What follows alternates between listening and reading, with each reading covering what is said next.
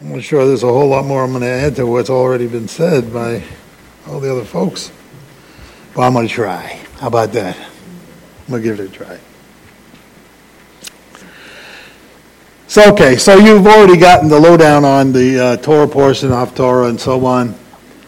And I want to think about this from the other side. We've heard what God can do. So the question now for me is that, okay, God, we know, like God is cool. He can handle all of those things. He can do all those great things. We got that.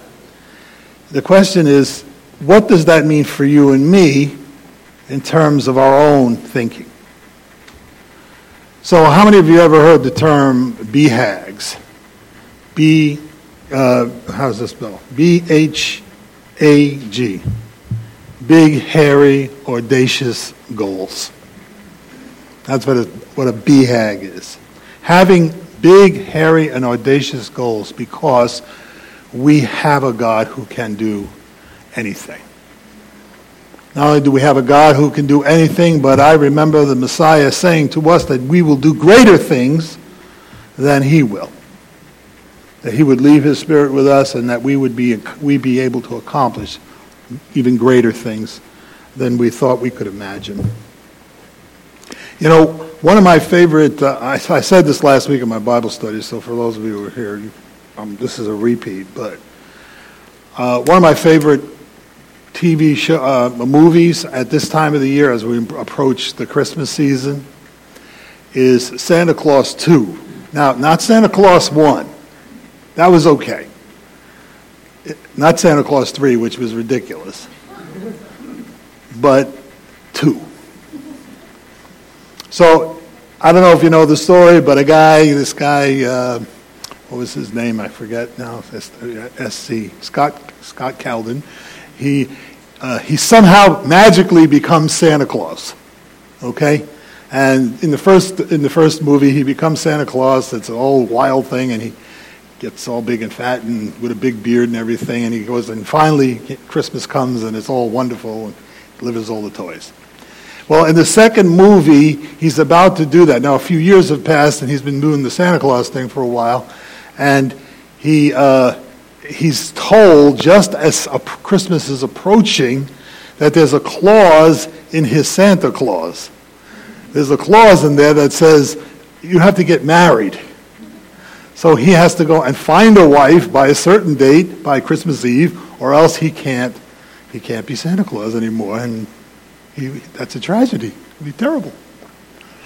Anyway, he finally finds a young lady who falls in love with him. There's a thing going on there between them, but she doesn't know he's Santa Claus. See, she just thinks he's a nice guy.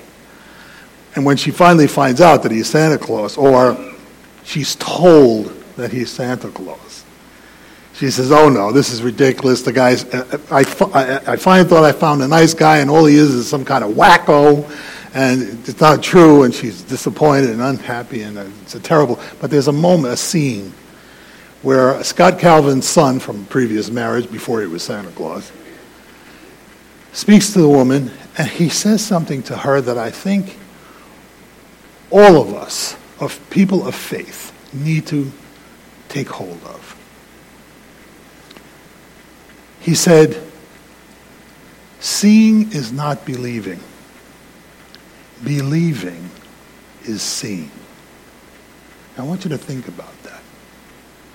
That there is so much in the world, so many things that God can do that are part of God's universe that remain unseen by those who cannot believe.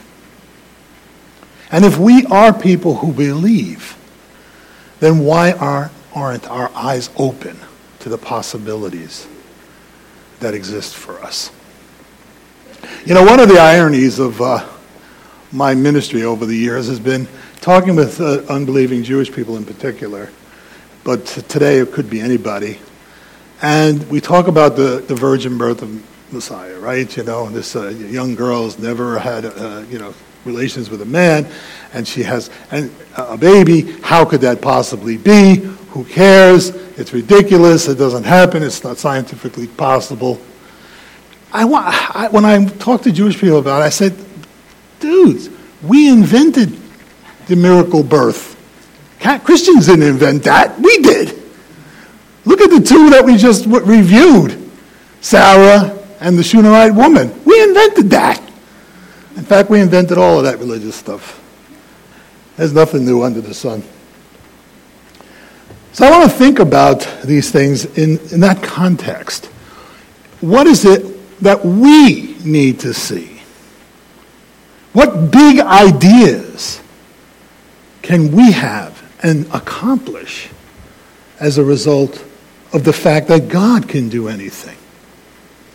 Because God typically does it all through us, right? All right. So you remember the story with Sarah. It was just reviewed for us. Sarah's 90, perhaps, and Abraham is 99. And there's some interesting Hebrew language here, I have to tell you. You know, the Bible is not it's not PG. I don't know if you know that about the Bible. It's filled with sex and violence and war and all kinds of craziness. And particularly if you know a little bit more about the language than might be translated into an English translation.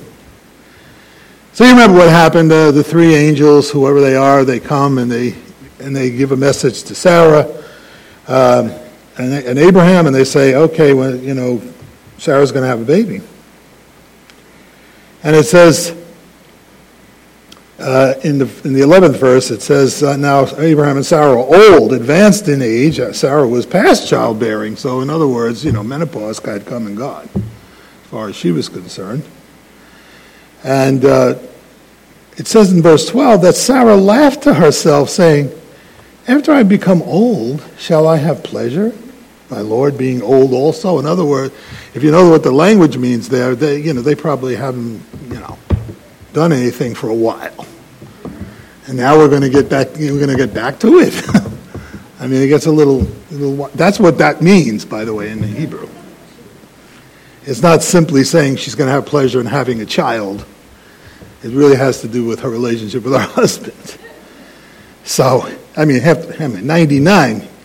Dude, what are you up to? I'd like to know. All right, enough silliness. What I want to say about that is that had they considered the whole thing absolutely ridiculous and an illusion and an impossibility, they might not even have tried. They might not even have tried. And that's sometimes our problem, is that because we lack faith in possibilities, we don't want to even try. We approach somebody, maybe there's somebody we know and we want to share the good news with them, but we think, that's not going to work out, man. That's just going to get in the way of my relationship with that person, and I might as well not even bother. But we can do great things. Listen, nothing happens unless we make an effort toward it, right? I'm not telling you anything you shouldn't already know. But what we need to do is to have BHAGs, big, hairy, audacious goals that say we can do that. In spite of our fear, in spite of our, maybe not even thinking we have the skill to do it. Sometimes the first thing what you have to do is to step out beyond what you think you have the capability of doing. I remember my buddy Paul, and we need to pray for our brother. He's not been well.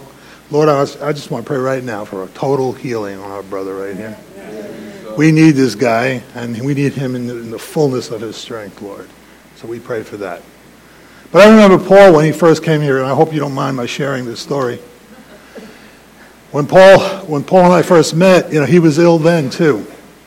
Different kind of illness maybe, but he wasn't feeling very well, and he and I would get together and pray and talk, and he was really desirous of that kind of relationship with God that he has now. And so this went on for a while with him struggling to be here even through his sickness, and he built that ark for us because God gave him the hands and the heart. He used to tell me that the only time he ever felt well was when he was building that ark. He would sit in the ark and feel the presence of God and feel well. And God did finally heal him of those things. And so I remember one day, he came into my office before services one morning, and I said to him, Paul, I think I would like you to lead the service. And he was blown away by that. What do you mean? It's not something he would have done on his own, typically. At least not at that time. But I remember he stood up and he said, yes, I will do it. He decided he would step out, even beyond his comfort zone, and share what God was doing with him, with all of us. And it has been to our blessing to this day. He's done such a phenomenal job and has led us so many times before the seat of Messiah. We can't do it unless we are willing to step outside the comfort zones that we have. I mean, my own story is a story like that. Comfortable job, lots of money, a whole lot of other stuff. But the Lord said, time to move on. Step out. What is God asking you to step out of? We talked a little about that last week when we were together. So sometimes we're called to step out. Sometimes we're called to have our thingy turn so we can read it. Lord, I thought you could do anything. Can't we do this? I'm shaking it. It's not doing it. Dude, man, you're really hurting me. Making me look bad. Doesn't want to move. This is technology getting back at me for trying. Okay. Anyway, so it's about us trying. You see, that's the thing. God can do anything. But typically he's going to do it through you and me. So the question isn't whether God can do something. The question is whether we will allow that to happen in our lives, whatever it is. So we're told the story of the Shunammite woman, right? And the Shunammite woman is this lovely lady who happens to be a prominent person, probably has money and all that sort of thing. And so she builds a room for Elisha the prophet. And because she is willing to serve the purposes of God, see, we need to make the connection. Because she is willing to serve the purposes of God, God says, we'll bless her. See, you can't be blessed by God. You can't know the potential of your own power unless you're willing to serve the Lord. If you're only in this relationship for your end of it, I just want to feel good.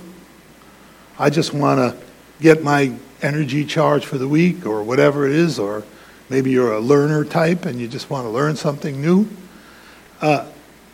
You'll never reach your own potential in what you might be able to do. The Shunammite woman said, "Listen, what I have, that I will give back to the Lord." And as a result of that, she was blessed. Not only blessed once, but blessed the second time, if you think about how the story turns out, right? Not only does she have a child after it's possible, but then when the child dies, the child is recovered. Think about the miracle in her life. The possibilities that life had. All because she was willing to step forward in her life and serve the Lord with what she had.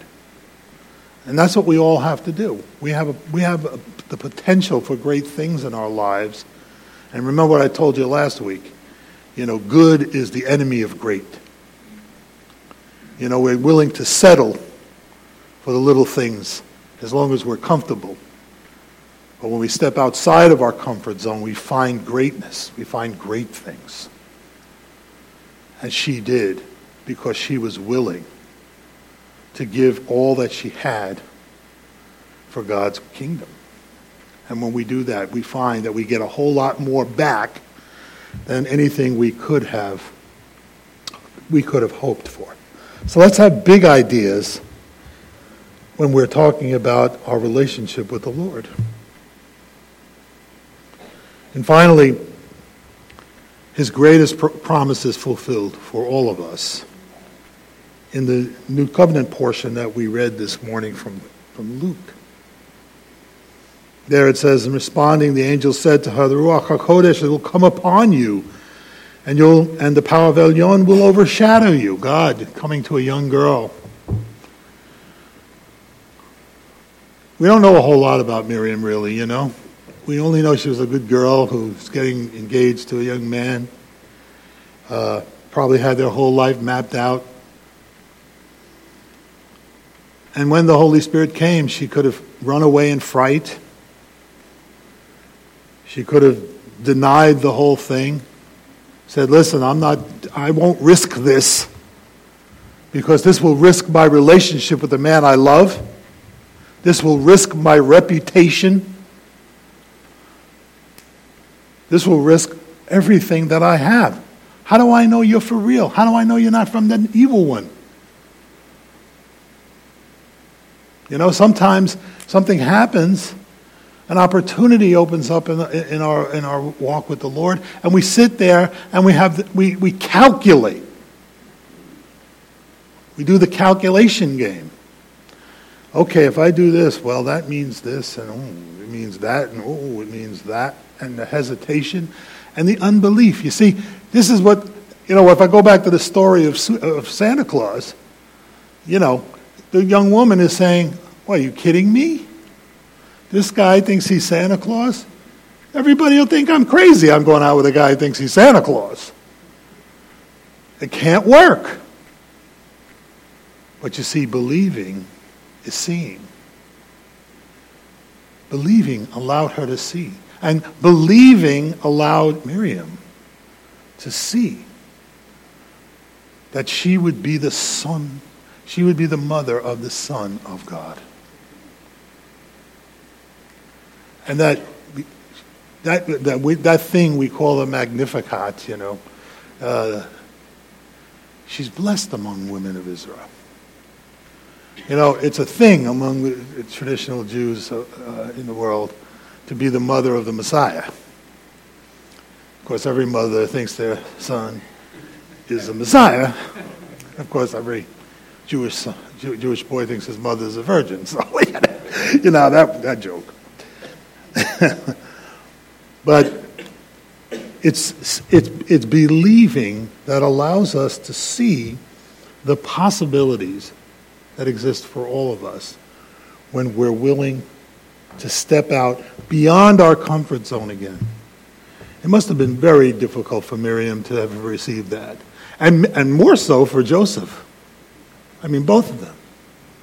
If this doesn't work out. And by the way, I hate to say it, but in those unbelieving circles, Miriam is considered an evil woman.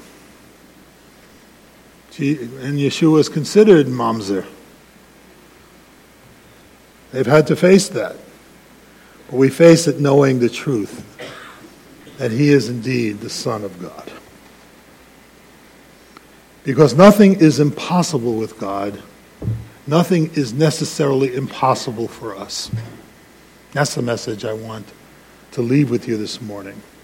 That if we think big thoughts in relation to our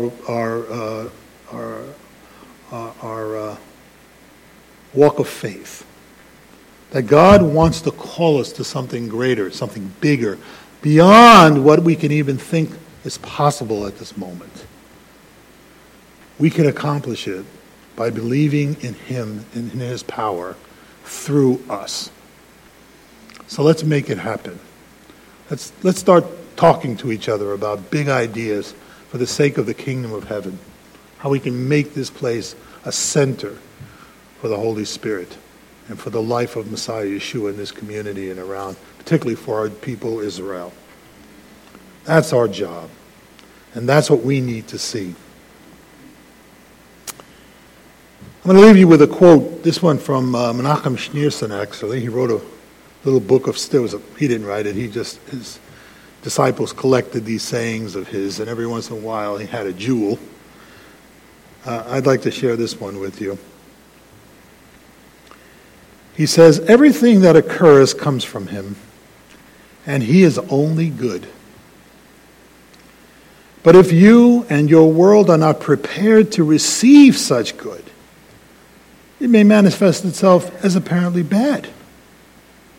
Struggle hard to see the good. Think positively. And then the good will become revealed. Then, if we have the faith to believe, we will see. Lord our God, I pray you'll open our eyes to reality that is you, not to this false reality in which we live, but to the one which has infinite possibility in it for all of us, particularly as we choose to serve you with what we are given. Help us to see beyond this horizon and into the world to come. We ask that in the name of the Holy One, sent to give us that vision. And let us all say, Amen.